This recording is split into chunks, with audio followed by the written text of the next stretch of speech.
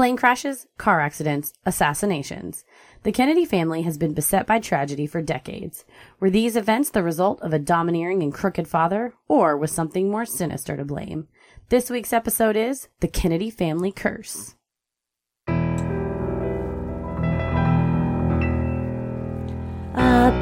bump in the night, your heart fills with dread.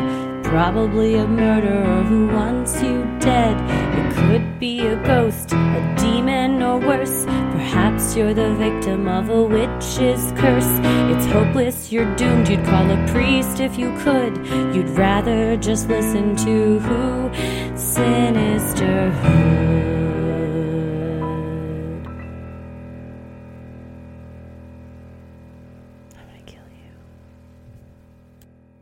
Have you ever felt like you were cursed? Yeah, I feel like I'm cursed with this sinus infection. Hey, everybody. Right. Chrissy's a real trooper. She showed up even though she is clogged up in her face. Well, I'm fine. I just want everyone to, if you're, you know how sometimes you're like, ugh, I don't want to listen to somebody that sounds like they've got snot in their face. That seems very mean and judgmental. Although I did turn a podcast off a couple weeks ago because halfway through it, the lady goes, "Oh yeah, thank you so much," and something like got put down, and then she started eating like what sounded like a sandwich. And so she'd be like talking about.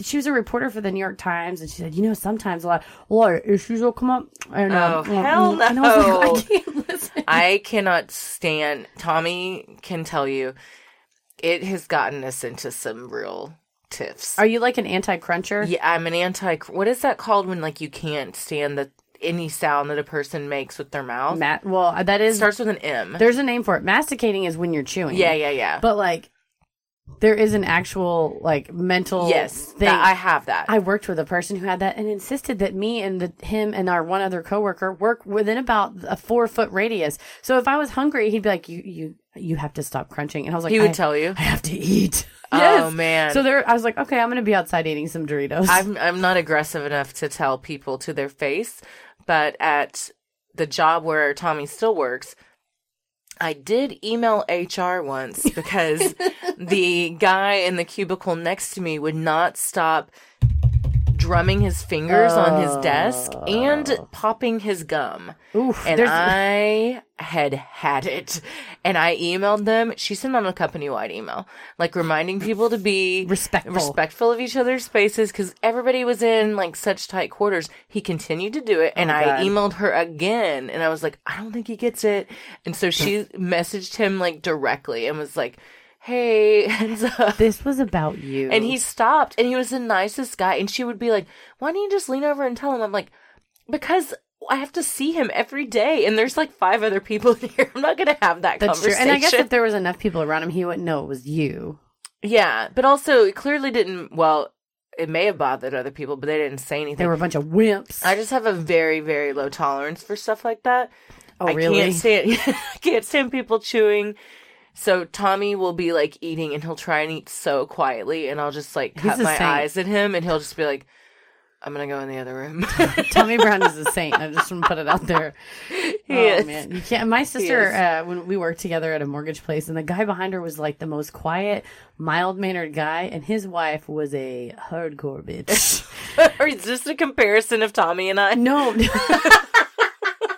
Because you just very naturally segued from Tommy and I into this topic. Well, she shared a cubicle wall with him, and he would be like, "Hello," to answer the phone. And then it wasn't on speakerphone, through the receiver, it'd be like, "Can you believe that?" And she would be screaming at him, and he'd be like, "Okay, okay, sounds good." Poor man. I always wonder if he hung up and was like, "Bitch." Yeah. Like he can't say it. He probably was just like so quiet at work because that was the only time he had any peace in his life. The loudest thing besides his wife yelling was one time he farted at his desk. And it was just the 3 of you? No, this was when Shannon was like in a back cubicle area with him and he farted and then it was just like, "Sorry." Stan, shout out to Stan the man. I appreciate that he owned it though, instead of trying to be like, "Oh, that wasn't me. Or just like not say anything. Pardon me. Yeah, you got to say something. You have to own up to your farts. That's really funny. Oh man. Very briefly, are we going to do a mini-sode about our psychic fair? Yeah, I think all right, we should. Catch a mini-sode this week. We're going to do on our psychic fair. We went to the Dallas Psychic Fair again yesterday. Yes. And super fun. New readings to talk about. Oh my God. Different. You guys, Heather did one with runes. I had Sylvia again, so I couldn't get into her because she's obviously popular, because when I got there at 1:30, they were like, our next one is at 3:45. She is phenomenal. And then I had a new person who did runes. So we'll talk about it. I used a new one and she was great too. Yes, we have a lot of good experiences. Yeah. And I got picked again in the group reading to have a message. And I bought some crystals. We'll talk about Oh, you did? That. Yeah. I didn't know you bought crystals. Nice. So the thing about a psychic is they can tell you if you're cursed. Oh, hopefully. If you go and you pick the rune Or they out, curse you. Maybe. One of the psychics was like, I'm a legitimate witch. And I was like, oh, cool, man. Thanks. Which one was she? Delphine. Oh. She was like, I can come and do clearings of houses and things. And I was like, she's the one that said she'd be on the podcast. Yeah, I want to meet her. Hex people. I'm just kidding. I didn't ask that. But yeah, she probably can, though. I mean, you know what? She was powerful. She gave me quite a reading. So we're talking today about the Kennedy curse. So all this month, we will be each week doing a different Kennedy topic. Correct, because it's the 55th anniversary of JFK being assassinated in Dallas. In our great city of Dallas. You know what? Every city has to be famous for something. Mm-hmm. You know, the Big Apple, city that never sleeps, the city that a president can rarely come to. The Windy City of Chicago, the city that will always be known as where the president was assassinated. To be fair, the Illuminati did it. I'm just kidding. There's going to be a lot of Illuminati talk in this episode. But I will try. We're going to try to keep it organized. So this one's going to be about the family curse. Yes. And then when we talk about the assassination, kind of keep it, siloed off. Yes. So. Yes. Same with Chappaquiddick. Correct. Chappaquiddick. Which when I remember learning about that for the first time, I was like, what? And then I started researching the Kennedy family curse, and I was like, what? Yeah. So this week will be the Kennedy family curse. Next week is Chappaquiddick. And then we're thinking JFK will probably be a two-parter, so that'll finish out the Definitely one part on the actual assassination, and I need a whole episode because of the alien theory and the shrimp poison dart theory that she has. You know what? There's a lot of benefits to being my friend, and one of them is especially if you're Christy, I text the most bizarre things, and I was like, FYI, JFK was killed because he was aware of alien technology, and he wanted to stop investment in alien technology, and he was killed by a shrimp poison dart, and she was just like, ... Usually I just reply with a GIF that's like, head exploding or something. Cool. What was that? Tinfoil hat. So this whole month will be a lot of history and tinfoil hats. Yes. Well, the Kennedy curse, man, this family, I'll tell you what, they are something else. Mm-hmm. The name, the Kennedy curse, refers to the untimely and unusual deaths and grave injuries associated with the famous Kennedy family.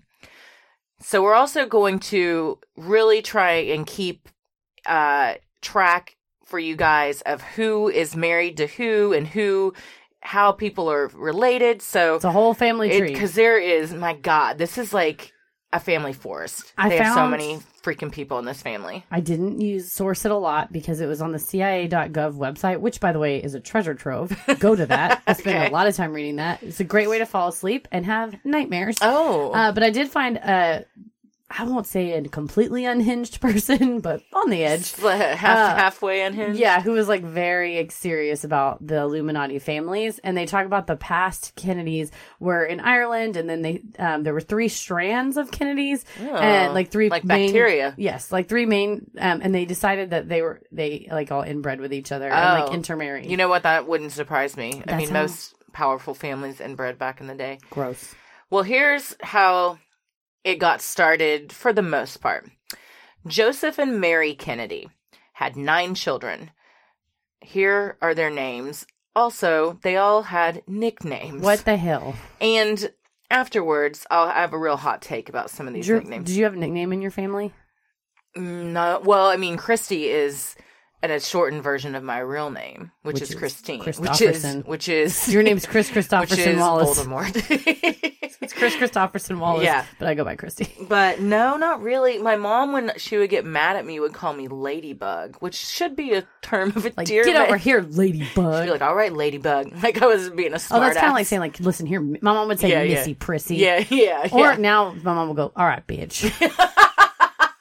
What age did you go from Missy Prissy to bitch? Like 13. Yeah. You shocked? Once you hit the teens, no, I'm not shocked. That's why I was like, yeah.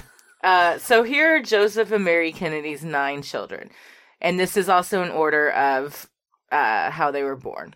So the oldest, Joseph Patrick, or Joe, John Fitzgerald, or Jack, Rose Marie, they called her Rosemary, Kathleen Agnes, or Kick. A fun fact, there was a lot of Kathleens in the family, and a great-great-aunt was named Kathleen Fitzgerald, and she was so fun and wild that her dad called her Kick. So then anyone in the family that was named Kathleen, they got called Kick. Interesting. Because I was like, why? Ella's middle name is Kathleen. Oh, look, you call her maybe Kick. We'll call her Kick from now on. I was like, why is everyone called Kick? But that's why. Also, back then, like, okay, well, here's my hot take. I don't understand why Jack is a nickname for John. You sound like me when I was about 8 years old, and I learned, and they're like, Jack Kennedy this, Jack and Jackie Kennedy. And then they said John F. Kennedy, and I was like, did she have 2 husbands? Yeah. Which one got shot? And my mom's like, no, it's one person. A nickname should be shorter than your name. Well, what about Dick and Richard?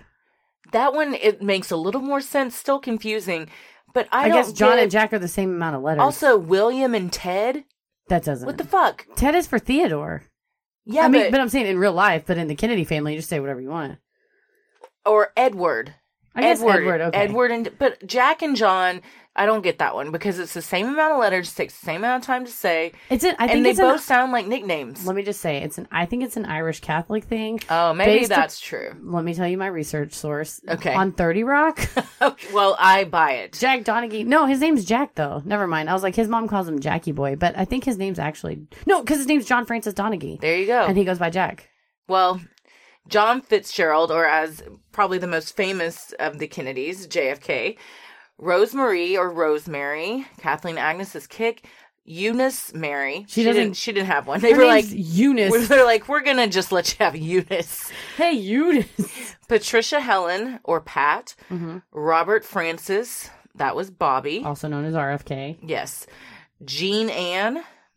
And Edward Moore, or Ted Kennedy, maybe the slimiest of the Kennedys. So he's the first one who ever said Kennedy family curse. And it was as he tearfully asked for forgiveness after kind of technically killing a lady. Yeah. We'll get to that in a little bit. Yeah. We'll dabble in it here, and then we'll do the whole Chappaquiddick episode. But he's weeping into the camera. He's like, well, our family must be cursed. That's why. Yeah, that's a solid argument. If you're on trial for a murder, just say that you've been cursed. It wasn't us. So of these 9 children, 1 was forced to have a lobotomy, 4 died violent deaths, and several of them had children of their own that suffered great tragedy. Whew. Now we're going to get into kind of a timeline of the just shit show that is the Kennedy family. So 1941, Rosemary Kennedy. In 1941, Joseph and Rose Kennedy had their first daughter, Rosemary. Rose went into labor very quickly, which caused Rosemary to enter the birth canal before the doctor arrived. To try and prevent the baby from delivering too soon, a nurse instructed Rose to cross her legs. This caused the oxygen supply to be cut off to the baby, which ultimately led to her suffering from intellectual disabilities. That's tough because the nurse is telling you to do something. Yeah. I mean, it's also the 40s, and they did not know. He also probably came in smoking a cigarette to deliver that baby. Frankly, I'm surprised she was awake because my grandmother had... Uncle Jerry was born in like 1942. Then Darlene was born in 46, and my mom was born in 52. Sorry, Mom, I just fronted out how old you are. But like, my grandma's like, oh yeah, like I would go to the hospital and be like, I'm in labor, and they're like, okay, breathe this in. Yeah. And they had twilight birth, and they knocked you out. Yes. And my grandma's like, yeah, you woke up and they just handed you a baby. It was great. Yeah. Or even back before then, or maybe even at the same time, they considered you hysterical and like you were like drugged. Yes. And they would blindfold you and like put you in a straitjacket. I mean, the history of labor is a very disgusting, crazy thing to look into. It's like torturous. Well, so Rosemary Kennedy's born. She had about a 60 to 70 IQ, which gives her the intellectual capabilities once she's grown up of about an 8 to a 12-year-old. Okay. Yeah. Well, as she got older, she developed violent mood swings. She also developed a gait, which led to an infamous stumble in front of the King of England. Because Joseph Kennedy was the ambassador to the UK around this time. And they said that at the time he would go around with all of his kids. And it was kind of like, I mean, it would basically be parading like your family the around. Kardashians or the Duggars or something, like a cute family. And they're like, oh, it's the... And he was like a liquor distributor in the U.S. So it's not... This was his first time, like his foray into high society. And his one daughter trips and falls in front of the King of England. Very embarrassing to the family. Thinking he could fix Rosemary. Come on. Joseph, unbeknownst to his wife Rose, allowed doctors to perform a prefrontal lobotomy on Rosemary. That's horrifying. So gross. This was a very new procedure at the time, with only 80 having been performed in the U.S., and of those, 80% of them were on women. Well, that seems not surprising. No, we're not. Also, Joe Kennedy did not tell his wife that he was having this done. Yeah. He took her to took Rosemary to the doctor. They put her on a mild tranquilizer, but she was awake. Yeah. And they stick a thing up your nose hole, and they basically dig out your brain. Scrape out the front part of your brain. Well, the procedure did not go well, and in fact, it made her condition much worse. Many believe too much of her brain was removed because the doctors didn't know what they were doing. They were just feeling around. Afterwards, she was unable to walk, talk, or even urinate. Yeah, they said she was 23 when it happened and that she was diminished to the mental capacity of a 2 to 3-year-old child. God, that's so sad. Mm-hmm. In hopes of avoiding further shame, her parents institutionalized her, where she lived until her death in 2005. The Kennedy family essentially erased Rosemary from their public profile, and no one even knew of this lobotomy until 1961. I mean, think about they just kept it under wraps. They said the nanny, who also Joe was having an affair with. I mean, are we surprised? No, I'm sure he had an affair with many people. The nanny said that after she was sent to the institution, her name was not allowed to be spoken in that house. Like no one mentioned her. It was like she never existed. And how sad for her. I mean, I'm sure they didn't go visit her. Well, and she didn't die that long ago. No, she lived until 2005. Yes, that's insane. Well, my thing is she was diminished to the mental capacity of a 2 or 3-year-old. They can recognize their family. Oh, yeah. I mean, it's not like she was like a vegetable. They also have emotions. And, yes. I mean, it's just so heartbreaking. It's super sad. That, like, he, from the beginning, thought that she was less than because she was born with a mental deficiency. Well, and he's a man that's all about appearances. Yeah. And I think it was because he came from kind of seedy money that like his dad owned a saloon and made his money on alcohol. Yeah. And Joe Kennedy thought the whole drunk Irish stereotype was embarrassing. And so he never drank. And so he just made his money off of those that did. Yes. And he wanted to have this picture perfect family and be fancy. Yeah. And be a high society ambassador. And by God, if you're going to trip and stumble in front of the King of England, you're getting sent to an institution your head scooped out with your brain half gone. God. Well, moving on to August 12th, 1944. Joe Kennedy Jr., which was JFK's older brother, mm-hmm. Here's where we start getting into the plane crashes in the Kennedy curse. He Correct. was the first one that was killed in a plane crash after volunteering to pilot a secret World War II bombing mission in Nazi-occupied France. Okay, so this is a really sad story. So Joe Kennedy Jr. is the oldest brother. He was the firstborn. He was the golden child. He was supposed to be the key to the family legacy, Joe, right? The dad wanted him to be president. Correct. So Joe Kennedy Sr. is ambassador to the UK in World War II, and he's in London. And the whole thing was all these politicians stayed in London in solidarity with the British people, that if there's bombings in London, you know what? If they get one of you, they get us all. Joe Kennedy Sr. went to the English countryside and was basically considered a baby, like a big wuss. Like a British politician was quoted as saying, like, I thought sunflowers were yellow, and then I met Joe Kennedy. Oh, so he had this reputation. That's a sick burn, dude. He had this, and can you imagine in a like drinking tea? Oh, I thought sunflowers were yellow, and then I saw Joe Kennedy. And everybody's like, yeah, he's like, oh, killer burn, indeed. So he was like kind of shamed now, and Joe Kennedy Jr. was one of the first kids to say the Kennedy clan, and he's like, we're all for one for all, except for her sister. Yeah. And well, we need except for the one we don't talk about. And he's like, we need to look so badass or whatever.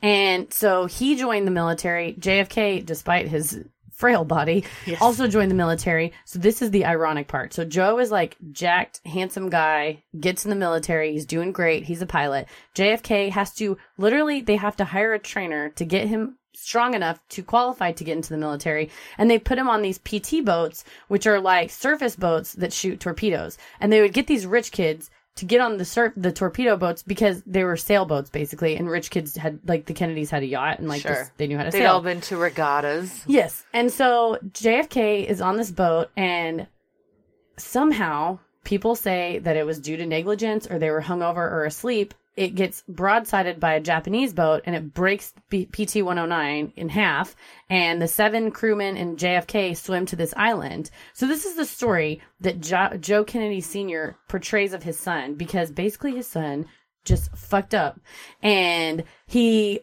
basically is stuck on an island with all of these people. And it's like Survivor. It's like Survivor. And JFK, this is the story, was the strongest of everyone, which I find hard to believe. And swimming out, he would swim out, take off all of his clothes, swim out into the ocean every day with this coconut that's like, please help us, and would try to find boats. And coconut? I guess he carved the thing in the coconut.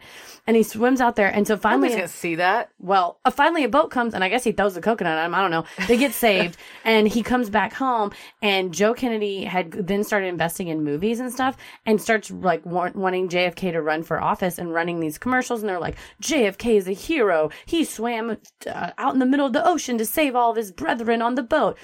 Meanwhile, Joe Kennedy Jr. is like a legitimate, like he's gotten these, he was like taking on as much as he could because he had no business experience, and he wanted to run for office. So he's like, well, I have to be a war hero. So he would take on all of these like extra challenges so that he would be able to be like a brigade general. Well, JFK basically didn't, like, fucked up. He failed upward, which isn't that every rich white man? Yes. He failed upward. And so he's like this now coming back. And they said they would throw these like parties and stuff for JFK where they're like, our son is a war hero. And that Joe Jr. would be like, yeah, great. And would go upstairs and be like, and then he freaking died flying a bombing mission. Here's my question. Did he die accidentally? Oh. Or... You think he kamikazed this? Well, they said he was due to be let out. Like they said, okay, you're ready. You're discharged honorably. You did your duty. The gig is up. And he's like, no, I want to stay. And England's like, well, we're not really doing anything except for we're testing these remote controlled airplanes, but they are very dangerous. He's like, put me in one. He probably was trying to prove to his dad that he was exactly what they said. And the night before, they're like, oh, wow, Joe Jr. is going to do this really cool experimental flight. And the night before, the engineer's like, yeah, we're probably going to have to cancel the flight because we think some things are going to go wrong. And then Joe Jr. was like, fuck it, let's go. And it's like, did he do that because he wanted to prove something? Yes. Or was he like, I will never be as good as Jackie. I'm going to kill myself. Like Jack Kennedy. I think he was trying to prove something. I think so too. But that's so sad that he went to those links and it ended up taking his life. To impress his dad, who, like... But I feel like that's kind of throughout the Kennedy, to this day, they're all just trying to impress their dads. Yeah. And I think that the true Kennedy curse may be just like Joe Sr. He is a piece of shit. Yeah, he's awful. We will see just how awful he is. Plane crash number 1. Plane crash number 1. Here comes, very quickly after, plane crash number 2. So Joe Jr. was in 1944. May 13th, 1948. Another plane crash, also in France, claimed the life of another Kennedy. This time JFK's sister, Kathleen, or Kick, as she was known. She and 3 others, including her soon-to-be husband, were flying in a small plane in a storm when it went down, killing everyone on board. She was 28. They were going on vacation in Paris, I believe, before meeting her father, Joe, so her soon-to-be husband could ask for her hand in marriage. Yeah. So they were on their way to do that so they could get married, and then this happens. That's insane. Well, in between these plane crashes, JFK and Jackie get married. And part of their curse was that they were trying to have kids. So they had like stillborns or they would have miscarriages. So that was not, I mean, it's very tragic. It's a little bit more of a common tragedy, unfortunately. Yes. And I think I'm happy now that people are talking about it because I think a lot of people go through that silently. 1 in 3 women have a miscarriage. I think people go through it silently. Yeah. Okay, so in 1961, and at this point JFK has already been elected president. We'll talk more about that when we get into the JFK assassination episodes we're going to do. But he's been elected president, and his father, Joseph, suffers a debilitating stroke and develops aphasia, which makes him unable to speak. Aphasia that's tough. Yeah. Well, he can't talk anymore, so now how is he going to be super sexist and anti-Semitic and run the family if he doesn't have his voice? A heinous person. Well, he was confined to a wheelchair until his death in 1969. 1963, as you just mentioned about Jackie and JFK trying to have children. Well, on August 7th, 1963, Jackie gives birth to their third child, Patrick. Patrick was born 3 weeks early, weighed only 5 pounds, and suffered from a lung condition. Sadly, he survived less than 2 days. Even more upsetting was that this was the second child Jackie and JFK had lost. So they had the miscarriage. In 1957, they had a daughter that was stillborn, and then Jackie suffered a miscarriage in 1955. And then she had this poor kid. It's so sad. It's very sad. And there's a whole lot for her family was entwined with the Kennedys before the two of them met. And they also had the Onassis family curse, which many think she brought over to the Kennedys when they got married. That was going on before she showed up. I know, but when you have, it's like it's Montagues and the Capulets. Now you have this mega curse once they combine. That's true. I was like, but don't say she cursed the whole family because it all happened before. No, I think Joe's ridiculous bullshit cursed this entire family. I think so. Just weeks after suffering the loss of her child, Jackie Kennedy and the entire nation suffered a loss that was felt around the world. On November 22nd, 1963, while President Kennedy was visiting Dallas, Texas, he was shot to death in his convertible while his motorcade traveled through Dealey Plaza. Have you ever been to the 6th Floor Museum in Dallas? It's great. It's really great. We should go. Oh, we should go. Yeah. I've also been to the Grassy Knoll. Same. Actually, last time I was at the Grassy Knoll, Tommy and I had been downtown somewhere eating, and we were walking back to our car, and we were like, what are all these people with these weed flags and everything doing?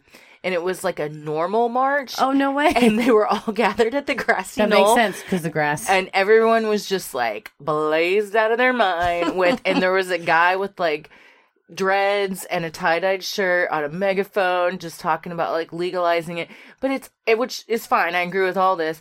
But it's happening at the Grassy Knoll, which is tough. A little disrespectful. But I will say, if you ever go to the Grassy Knoll, there's a guy there that gives you a newspaper that's all the conspiracy. So if you're high as fuck, that might be what? There's a lot of shrimp people. Bullet? Whoa! Oh, I want shrimp. Let's go over to Hooters. I want some shrimp. Some linguine. There's a lot of people down there all the time handing out information it's conspiracy. Yes.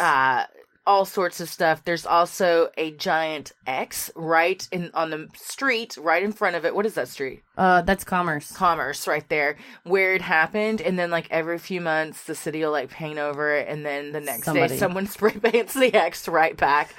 Man. So, but if you're down there and someone hands you a newspaper, be conscious because they want money for it. It's not free. That's true. It's not information that is free. No. They're also going to want to have a real fun conversation with you. I like the guy that's up there with a table and he has one of those 3, what do you call it? Where it's when you did a science experiment when you hear a science fair? It's a poster board that stands on its own. The trifold. The trifold poster board. Oh, yeah. Yes. There's a lot of fun stuff. There's also probably going to be pro-choice shit and Jehovah's Witnesses. There's a lot that goes on in the Grassy Knoll. It's just pamphlet city. It is. That's what they should call it. Be careful. Yeah. So just 7 months after his brother's assassination, Ted Kennedy narrowly escaped death after his plane crashed in Massachusetts while traveling there for the state's Democratic Convention. This was on June 19th, 1964. A fellow senator on the flight pulled Ted from the wreckage, saving his life. Ted suffered a broken back and ribs and had to stay in the hospital for 5 months. His injuries would plague him until his death in 2009. God. As if one political assassination wasn't bad enough, on June 5th, 1968, Robert Kennedy, JFK's younger brother, was assassinated in Los Angeles after winning the California Democratic primary. The shooter was Sirhan Sirhan, a 24-year-old Palestinian Jordanian immigrant. And Patsy for the CIA. I'm just kidding. Maybe. Not kidding. I'm not kidding. I honestly don't know a lot about... I know that they found a lot of writings, apparently, when they searched his apartment that was very anti-Kennedy's and anti-his party and stuff. But that's what the government wants anybody you to can find. plant some writings. And the Illuminati is in charge. I think I will substitute the Illuminati with the government. Yeah, I think this really was a CIA kind of inside job because RFK was the attorney general while JFK was president, and they did a lot to take down the mob, and the CIA was using the mob for muscle into doing, especially pushing drugs to make money to pay for alien technology that they're developing. Also, when it happened, so he had been at this hotel in LA giving kind of his acceptance speech or whatever, and they had to go somewhere else right after for the kitchen. A photo shoot. But he kind of got separated from where he was supposed to go. And this other person was because the crowd kept coming in. This other person was like, oh, let's go this way. And so they went through the kitchen, and he was stopping and shaking people's hands. And he stopped to shake a busboy's hand that was a 17-year-old busboy that was working at the restaurant. Stopped to shake his hand when Sirhan came out from behind a set of trays with his gun and just shot him. How did Sirhan know to wait there? That's except for the CIA saying. told him to go. That's By the way, this is a listener cautionary statement. When you're on YouTube looking at Kennedy videos, there's video footage of a lot of this. Yeah. And especially of RFK, and there's photos. I was not prepared to see that. Yeah. There was, I don't remember if it was the New York Times or the Washington Post, but there was some major newspaper reporting there, and they caught the whole thing on audio. Yeah. The shooting and everything. That's what I listened to. And then there's tons of pictures of right after it happened, him laying there and everything. And his pregnant wife, Ethel, was 3 months pregnant at the time, was there trying to get back to see what was going on. And they finally let her through. And she basically saw him right as he was dying. Out. Yeah.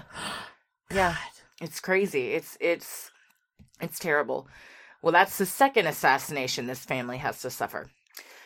So here is where Chappaquiddick happens, and we're going to talk more about this on our next episode, but here is a general overview. On the evening of July 18th, 1969, Senator Ted Kennedy was allegedly driving Mary Jo Kopechne, a former aide for RFK's presidential campaign, back to her hotel after attending a party together when he accidentally drove his car off the one-lane bridge and into the Pucha Pond. I think that it was an accident. I do think it was an accident. Because he was on drugs. Because he was coked out of his mind. He was on massive amounts of drugs and alcohol. Kennedy managed to escape and swim to safety, but left Mary Jo trapped inside. It's possible that the senator could have saved her life had he immediately gone for help. However, the accident was not reported until 10 hours later. And by that time, Mary Jo had obviously drowned in the fully submerged car. What the hell? Well, he had to get his story straight and contact his fucking campaign advisor and all his lawyers and shit before he went to do anything. What a horrible amount of final moments for this woman. Oh, my God. First of all, hopefully it was fast. You're worried that you're about to have sex with Ted Kennedy. Yes. So you're already in a terrible state of mind. But and he said he was taking her back to her hotel. Well, funny that her purse and her hotel key were at the party they had just left. Yeah, there's some holes. Was throwing. He threw this party at his. I don't know if it was his house or just a house that they owned. In the Hamptons. Because Kennedy's owned, or in Martha's Vineyard, a million fucking houses. Sorry, I can't keep all the fancy vacation places straight. Right? Maybe someday. All the rich, white, fancy vacation places. That's true. Well, he was throwing this party for Mary Jo and 5 others of the aides that had been in RFK's presidential campaign. They were known as the Boiler room girls. Okay. They were all like 23 years old, and then it was Ted Kennedy and a bunch of other old white dudes that had wives but were just going to be the grossest men on the face of the planet during this party. And we'll give you our full Chappaquiddick takes on the Chappaquiddick episode. But it's, again, this is a good question. Was it a curse because, the car veered off the road? Or was it like Ted Kennedy has a drug problem I think and a that's womanizing problem and he crashed his car? Yeah, it's just poor choices led to more poor choices. Well, he pled guilty to leaving the scene of an accident causing personal injury and received a 2-month suspended jail sentence. Classic nice rich people punishment. On the hand. In 1973, Ted Kennedy's 12-year-old son, Edward Jr., lost a leg to bone cancer. And that's sad because he's a kid and he didn't ask for any of that. He didn't do anything wrong. No. April 25th, 1984, another very tragic case. David Kennedy, son of Robert F. Kennedy, overdosed from a combination of cocaine, Demerol, and Mellaril, which is a drug used to treat psychotic disorders, in a Florida hotel room. As a child, David had seen his father's assassination all over the TV, which seemingly led to a life of hardships and addiction, which eventually took his life. I mean, if anything's going to do it, it's going to be that. Well, I was going to say, every time you shut your eyes, you hear the audio. Yeah. I mean, the audio... Or see those pictures. The audio of the assassination is horrifying. I haven't listened. Don't. Really? It was an accident. I was going through my Illuminati JFK I've stumbled playlist on some very disturbing things on accident, too. on YouTube, and it just played, and it was like all about Bobby Kennedy assassination. I was like, all right, I'll look at this. We'll see. And it started playing, and it was like a speech, and then some photos of him doing a speech, and then all of a sudden it was photos of him in the kitchen, and then it's the audio of him in the kitchen being shot, and everyone's screaming. So you hear screaming. the gunshots? Oh, yeah. And him screaming and stuff? Oh, it's horrible. Oh, that is. Yeah. So, I mean... Do not recommend. And if anything's going to drive you to drugs and alcohol, it's something like that happening. Yeah, and also just watch your YouTube auto playlist, because sometimes things come up that you don't want to see. Especially now that you have that in your history. My search history is destroyed forever. If your computer ever gets confiscated... Oh, I'm going to get a call from the FBI. I was going to say, I wanted a nice, concise definition of the Illuminati, and one of the articles was like, now you're on a list. They know. And I was like, no. You were already on a list. I know, probably. I probably was. Well, here is... we already knew Ted Kennedy was a real stand-up guy. In 1991, on March 29th, William Kennedy Smith, his uncle Ted Kennedy, and William's cousin, Patrick Kennedy, were all at a Palm Beach nightclub when they met two women. The five decided to go to a nearby house owned by the Kennedys. Of course, they've got houses all over the country. And you're just like out at a club with Ted Kennedy? Yeah. Well, your uncle Ted Kennedy, too. And also just look at, if you're dear listeners, and we'll put pictures of him on the Instagram, but Ted Kennedy looks like a frog made a wish and became a man. He looks like a potato with gray hair. Yeah, he looks like a potato with a wig. Yeah. Like if Mr. Potato had like silver fox hair. That's kind of what he put an Anderson Cooper wig on a potato. Yeah. Well, they decided to go back to a nearby house owned by the Kennedys, and Smith and one of the women took a walk on the beach. This is where the woman claims that Smith raped her. Smith claimed that the two had consensual sex. Smith was represented by criminal defense attorney Roy Black in a trial that was covered extensively by the media. Although 3 other women were willing to testify that Smith had also sexually assaulted them in incidents in the 1980s that had not been reported to the police, their testimony was excluded, and Smith was acquitted of all charges. There are several reasons why testimony would be excluded. You knew I was going to ask that, so I'm glad you are just answering it anyway, right off the bat.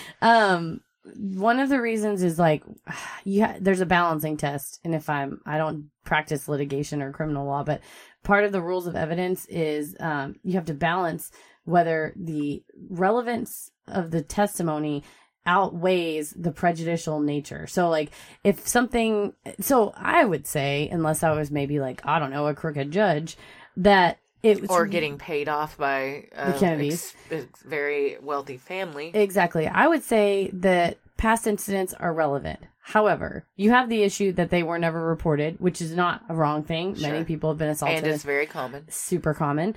And the issue then would be like, well, these women are definitely going to get ripped up by the defense attorney. Do they want, I mean, they're willing. And this guy was a shark. Yes. He's like a well-known, like, no holds barred, cutthroat, junkyard dog that'll do whatever it takes. So the question is the prejudicial nature of this, of 3 women with, I guess, seemingly no proof. Like I said, there's no police reports or DNA tests or anything. He said, she said. Correct. Thing. The prejudicial nature of those statements, is it outweighed?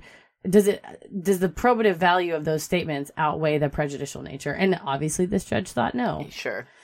So And if you're a prosecutor, and in the early stages of the trial, so then they say, we want to bring these witnesses, and the defense objects to those witnesses, and you have a hearing on the witness will testify to these things, whether it's in a sworn statement or, or they bring the witness in, and the judge says, nope, I'm going to exclude these 3 witnesses. Then you as the prosecutor go, well, aside from this lady saying I got raped on the beach and him saying, no, I didn't, we have no other evidence. I have to drop the charges. Yeah. So that's what they did. They just dropped the charges at that point. Yeah. I mean, if you have, as a prosecutor, if you don't have strong enough evidence, then I mean, you can't proceed. Could he have, just playing devil's advocate, can you still go to trial even if that happens and just be like, you know what, we're going to take our chances? Mm-hmm. And if the prosecutor thinks, you know what, the victim is a strong witness, she's willing to testify, the other women that were there are willing to testify, like, oh, she came back from the beach and was crying or bleeding or whatever, then you can proceed. But also, again, are you a prosecutor who maybe gets paid by the Kennedys? Or if you're elected and they're like, do you want to keep your job? Mm-hmm. Golly. I mean, this family is like well entrenched into the mafia. Oh, yes. And just politics and... Yeah, powerful and money. All sorts of money making. I mean, I was looking up like how much his net worth was, and it's basically, he was like Zuckerberg rich, like in the 30s. Yeah. Yeah. It's, I mean, their wealth and... It was like unlimited. Infamy started long before like most people became aware of... Mm-hmm. Because JFK is really when, like, everyone was like, oh, so this family's been through some shit. Here is one that most people have heard about. Because a lot of these, like, I kind of knew about. But this one I remember happening because I was a senior in high school. Oh, really? December 31st, 1997, New Year's Eve, Michael Kennedy in Aspen, Colorado. He was the son of Robert F. Kennedy and Ethel Skakel. Was tossing a football with friends while skiing down a mountain when he crashed into a tree and died.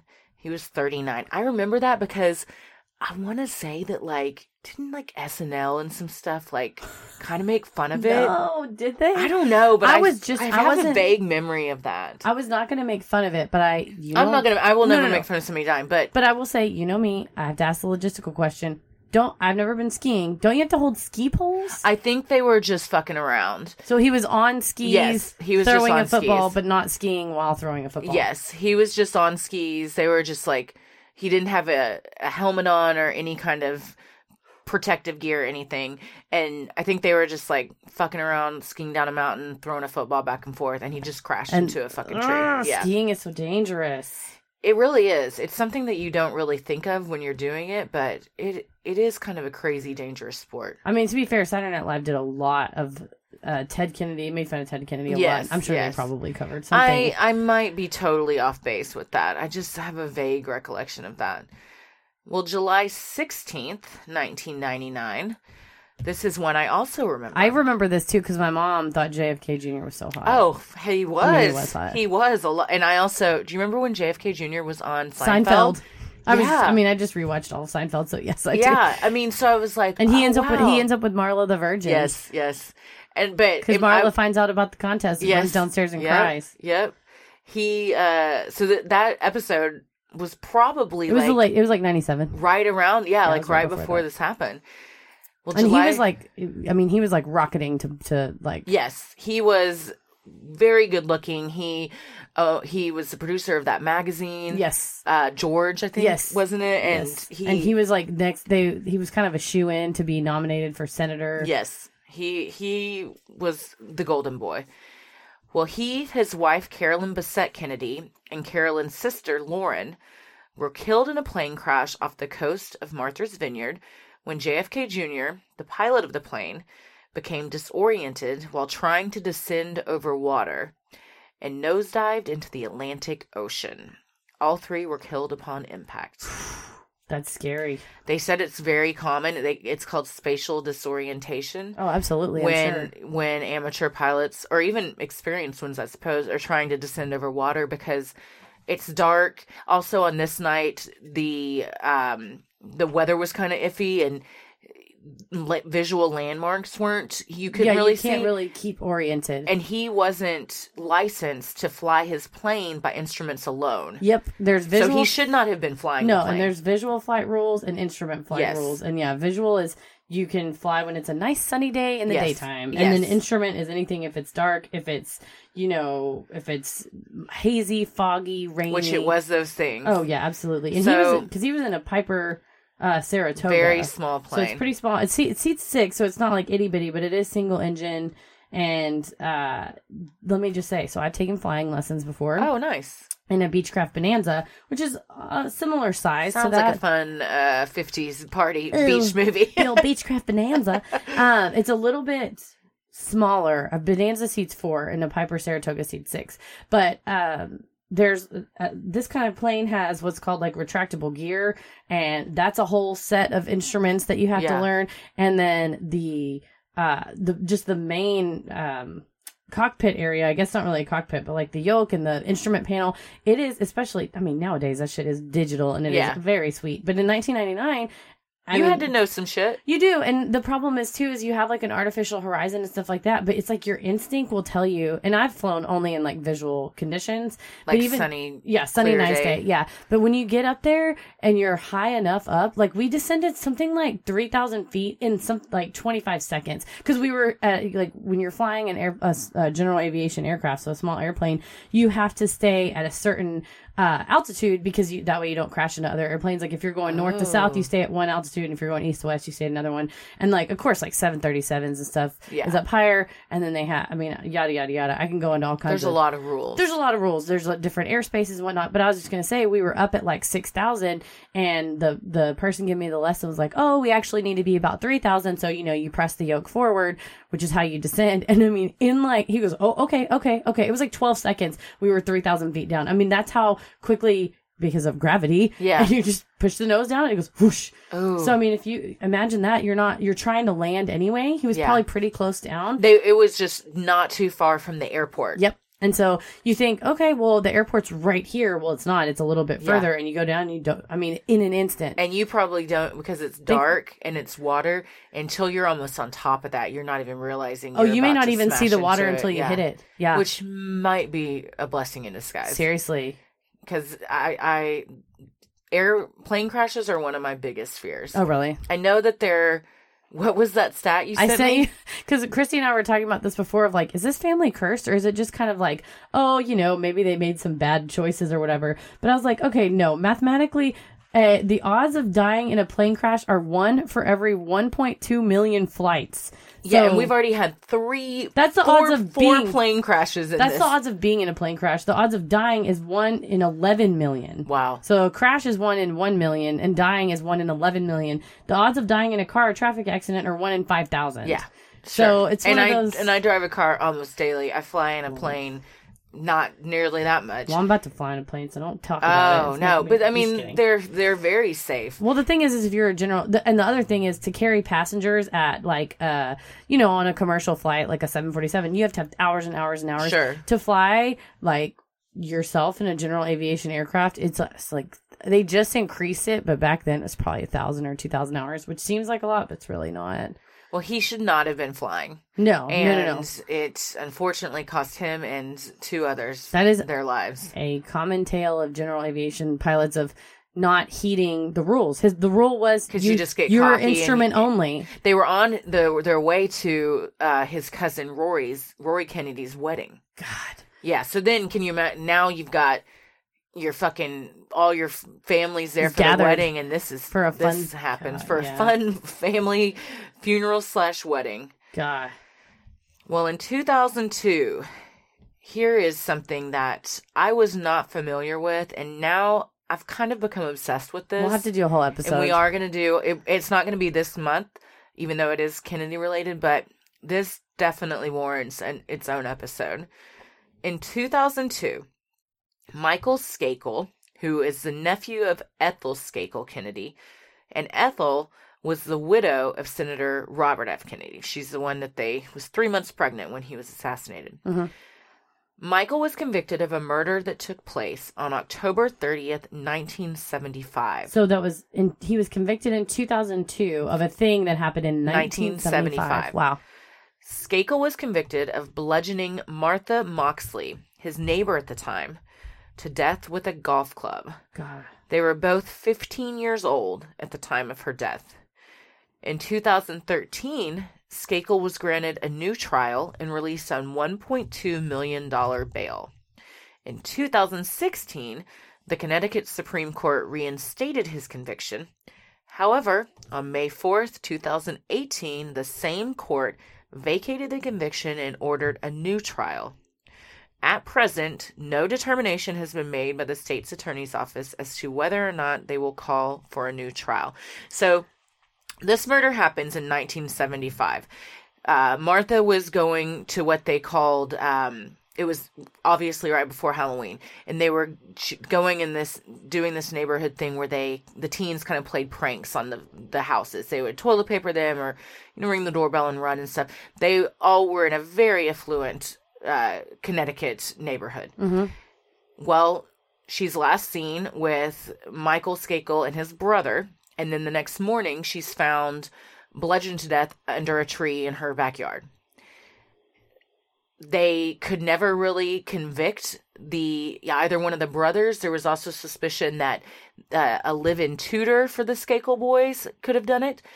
But no one was ever really convicted, and the case just sat cold until 2002. And one of the, Dominic Dunn wrote a book that's during this time that they kind of say reopened the case and kind of shined a light on some new stuff. And then the prosecution decided, okay, I think we do have enough evidence to charge Michael. But then his defense came back later and said, no, for various reasons, he didn't get a fair trial, yada, yada, yada. They appealed. And now, like we were talking about before this, do you even call for a new trial at this point? There's hazy memories. It was so long ago. If there are witnesses, some of them may have been passed away, sure, or straight up don't remember or aren't interested in reopening it. It's interesting. Once again, he's also a Kennedy. Well, I was going to say, interestingly, the Supreme Court of Connecticut affirmed the conviction, and then the defense attorney reappealed again, had them reopen it, and in between, the justice who wrote the majority opinion of the first affirmation of the conviction had retired. Oh. So he retired, and then they're like, okay, let's go back. Yeah. And then that's whenever he gets his conviction vacated. Wow. Interesting. And one of the dissenting opinions was like, undoubtedly they're thrilled to receive their special treatment that they always receive. Yeah, for sure. Because they really do. I mean, it's also Michael at the time said that he couldn't have done it because he was masturbating while looking into one of his neighbor's window. He was sitting up in a tree jerking off. Well, and that's one of the I mean, it's not funny. It's disgusting and perverse. However, I will say that was one of the witnesses that he claimed that they should have interviewed. And he's like, the neighbor would have told you where I was. I was looking at her, jerking it off. I was beating off in her tree. Yeah. Like, meet me at the old oak tree. That's just the arrogant nature that this 15-year-old kid had, where he's like, I'm just gonna I was jerking it. I didn't skated kill for those many years. And also his other claim was that his brother did it. Yes. So. And all the neighbors said that the Skakel, all the children were given enormous amounts of money and basically just left to run amok and do whatever you want. And yeah, their father was an alcoholic and abusive, and neither one of the parents paid them much attention. So again, not that that's any reason to act this way, but like, if your parents are pieces of shit, there's a good chance you're going to be a piece of shit too. It is a perpetuation of a shitty lifestyle. That's why I do my best to raise a daughter that is not a piece of shit. You know what? It's your standard. Yeah, that's just don't be a piece of shit. Don't be a piece of shit. Well, this is kind of sad. In 2008, Ted Kennedy suffers a seizure and is hospitalized, where it's discovered he had a malignant brain tumor. And then on August 25th, 2009, he lost his life to cancer. I remember that going down, too. It was a big... Because he was still a senator at the time. Yeah. Also very sad. May 16th, 2012, Mary Kennedy, the estranged wife of Robert Kennedy Jr., is found after hanging herself at her home in New York. And it came out after that she was very depressed and alcoholic. I think that's very common in this family, especially amongst the women, the wives, because look at the men they had to fucking put up with. Yeah.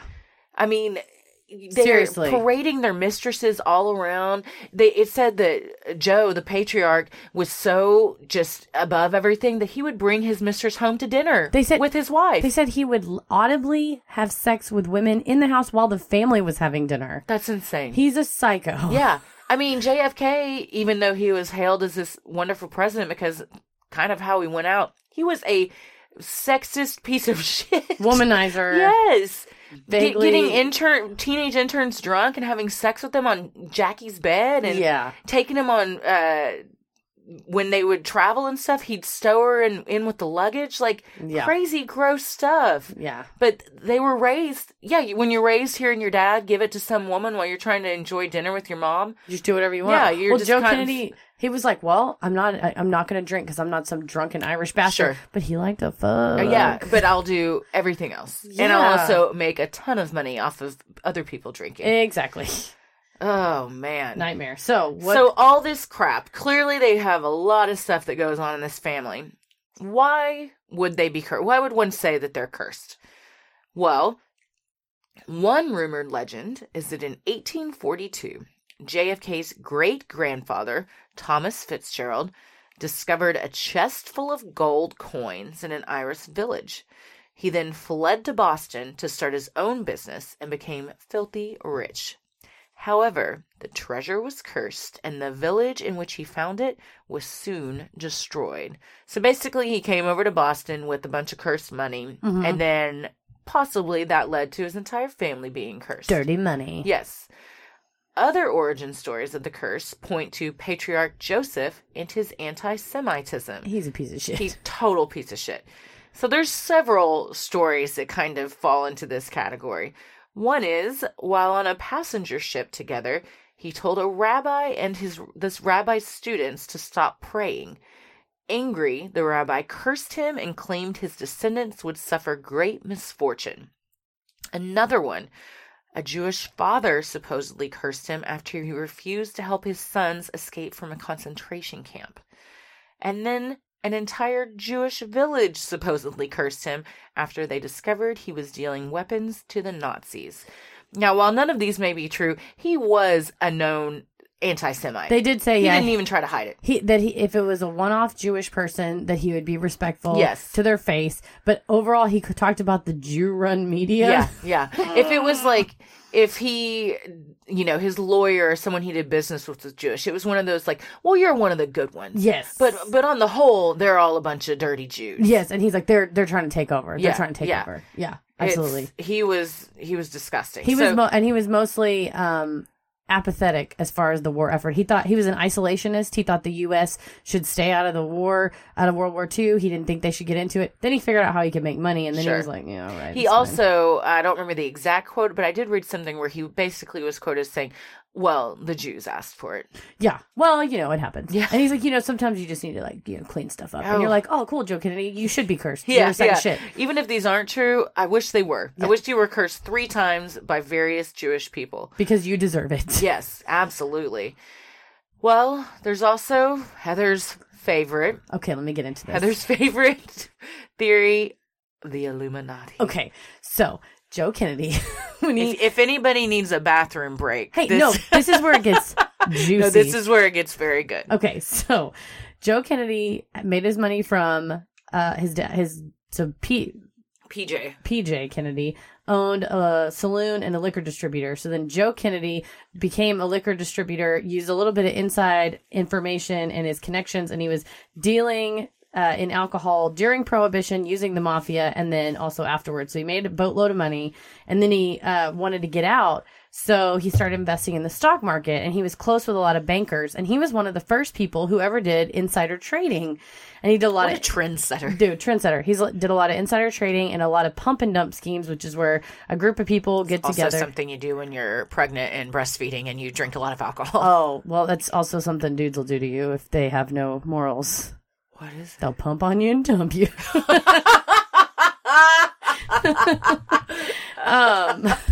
Oh, God, I hit my mic.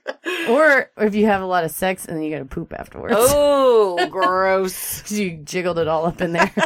No, so he did pump and dump schemes where a group of people will buy up a stock to artificially inflate the price and then coordinate when to sell. So then when strangers are like, oh, the stock's going up, we'll buy it. They don't know that everybody's going to dump on this certain day.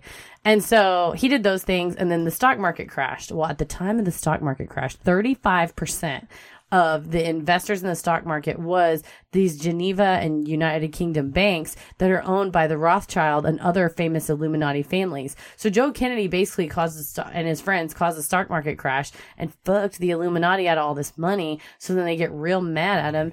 And either they're like going around killing the Kennedys or they use their satanic powers to curse his family. Probably the latter. Definitely. I mean, it's the most reasonable explanation. Yes. So I would assume that the Kennedys and the Rothschilds would be friends. No, because he was like trying to do it on his own. Like he didn't want to be a part of it. He didn't want to listen to that competition. I will say, just as a funny aside, FDR after the stock market crash was like, we're going to create something called the Securities Exchange Commission that regulates the stock market. Whoever should I put in charge? Yes. Hey, Joe Kennedy, you want to be in charge? And someone goes, don't you know Joe Kennedy's a crook? And he goes, takes one to know one. And he gave him, and the Joe Kennedy's like, let me tell you guys what kind of stuff I was doing. And that's insider trading laws and the pump and dump schemes, all that shit. Those regulations came out of Joe Kennedy's personal experience on how he was manipulating the market. That's crazy. Anyway, so the Illuminati curse basically started when he lost them all their money and screwed them over. Hey, makes sense. You know, we should do a whole Illuminati episode. Oh, yeah, definitely. We're also going to talk about the alien connection, but that's more in the JFK side. So. Yes. Well, skeptics of the curse, which would be myself and probably others, point to the unusually large size of the family and how many of them had high-risk professions. It should also be noted that there are tons of Kennedys that haven't had misfortune. In The Kennedy Curse Shattered by Les Williams, which is a book that came out a few years ago, Williams says, Joe Kennedy raised his children to believe that they were better than anyone else and that they had to win every time and at any cost. His obsessive, driving ambition would influence the decisions his children made and the way they lived their lives, and this controlling, overbearing approach would have disastrous I for the family over the years. I think that pretty much sums it up. You think so? Yeah. I really do think that there's something to be said for how big this family is, because just, you know, I mean, if you've got a giant family, the chances of the probability of bad things happening is going to increase because there's more people for bad things to happen just statistically speaking. Yeah. I will also put forth my godmother, Lillian Dickerson's explanation. She would say, Joe Kennedy sold his soul to the devil so his family would be wealthy. I mean, he kind of essentially did. Yeah. It was just to the bankers and investors. The devil of greed. Yeah, exactly. The true devil of greed and ruthless ambition. Oh, what a nice metaphor we've made. See, Lillian, you were right all along. Oh, you were. He did sell his soul to the devil. He did. I mean, in a way, yes. In a 2009 interview, Patrick Kennedy said that there was no curse. And Edward Kennedy Jr., Ted's son, said the Kennedy family has had to endure these things in a very open way. But our family is just like every other family in America in many ways. Sure, my grandpa was an ambassador to the UK and the head of the SEC, and my uncle was the president, and my other uncle. And we all had houses in and the Hamptons and Martha's Vineyard and Palm Beach and a million other places. And who hasn't just flown their own plane? I mean, 3 or 4 times. To be fair, I've flown a plane. Yeah, you have. You also have a motorcycle. So you're basically a Kennedy. I'm pretty much a Kennedy, you guys. And definitely cursed, just based on my life. Oh, just I think you're cursed with kindness. Hey, we're going to talk about this in the Psychic Fair episode. I am very blessed. Oh, you are blessed. I mean, anyone could tell you that. Oh, girl. Well, what do you think? I think Lillian was right. He sold his soul to the devil. Yeah. Whether it was like in a ritualistic ceremony, I don't know about that, where he's like, praise the Lord. But I wonder, so I was talking to the psychic and she was like, you know, visualization, it makes things happen. Sure. And she's like, you want to put positive things out there. And so if Joe Kennedy's like thinking like, I don't care what it takes, I want this to happen.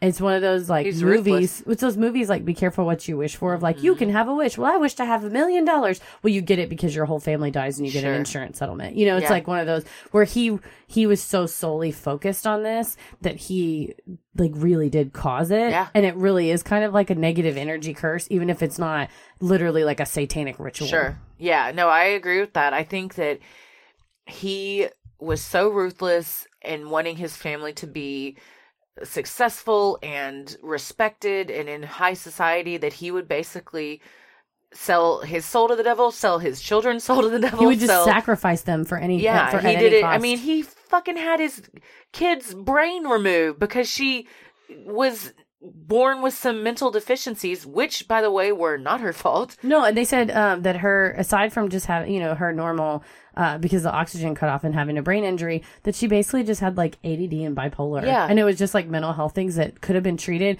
but he wasn't interested in what was best for the child. He was interested in what was best for his ambition. Yeah. And the image of the family. So he basically just Sacrificed. stuffed her away in an Yeah. institution so he didn't have to, out of sight, out of mind. I don't know about religion, how religious anyone is, but Joe Kennedy is in hell.